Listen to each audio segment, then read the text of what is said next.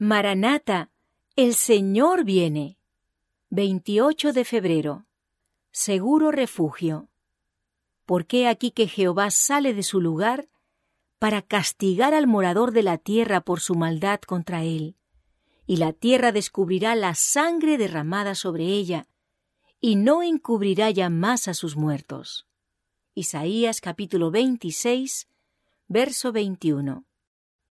Con rapidez y seguridad se está acumulando una culpabilidad casi universal sobre los habitantes de las ciudades, por causa del constante aumento de la resuelta impiedad. La corrupción que prevalece supera la capacidad descriptiva de la pluma humana. Cada día nos comunica nuevas revelaciones de las contiendas, los cohechos y los fraudes. Cada día nos trae aflictivas noticias de violencias e iniquidades, de la indiferencia hacia el sufrimiento humano, de una destrucción de vidas realmente brutal e infernal. Nuestro Dios es un Dios de misericordia. Trata a los transgresores de su ley con longanimidad y tierna compasión. El Señor soporta durante mucho tiempo a los hombres y las ciudades, enviando misericordiosamente amonestaciones para salvarlos de la ira divina. Pero llegará el momento en que ya no se oirán las súplicas en demanda de misericordia.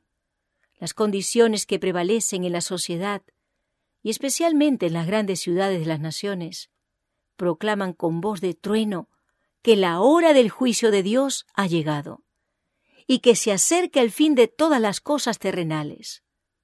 Nos hallamos en el mismo umbral de la crisis de los siglos. En rápida sucesión se seguirán unos a otros los castigos de Dios, incendios e inundaciones, terremotos, guerras y derramamiento de sangre.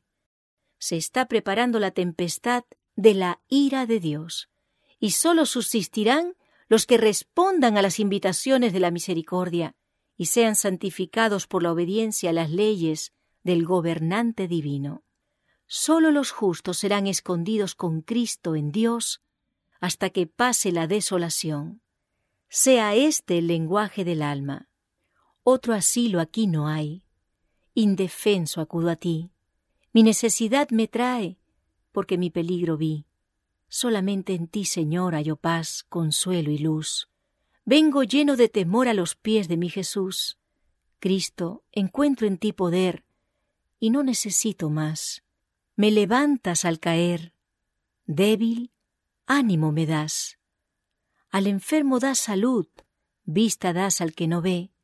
Con amor y gratitud, tu bondad ensalzaré.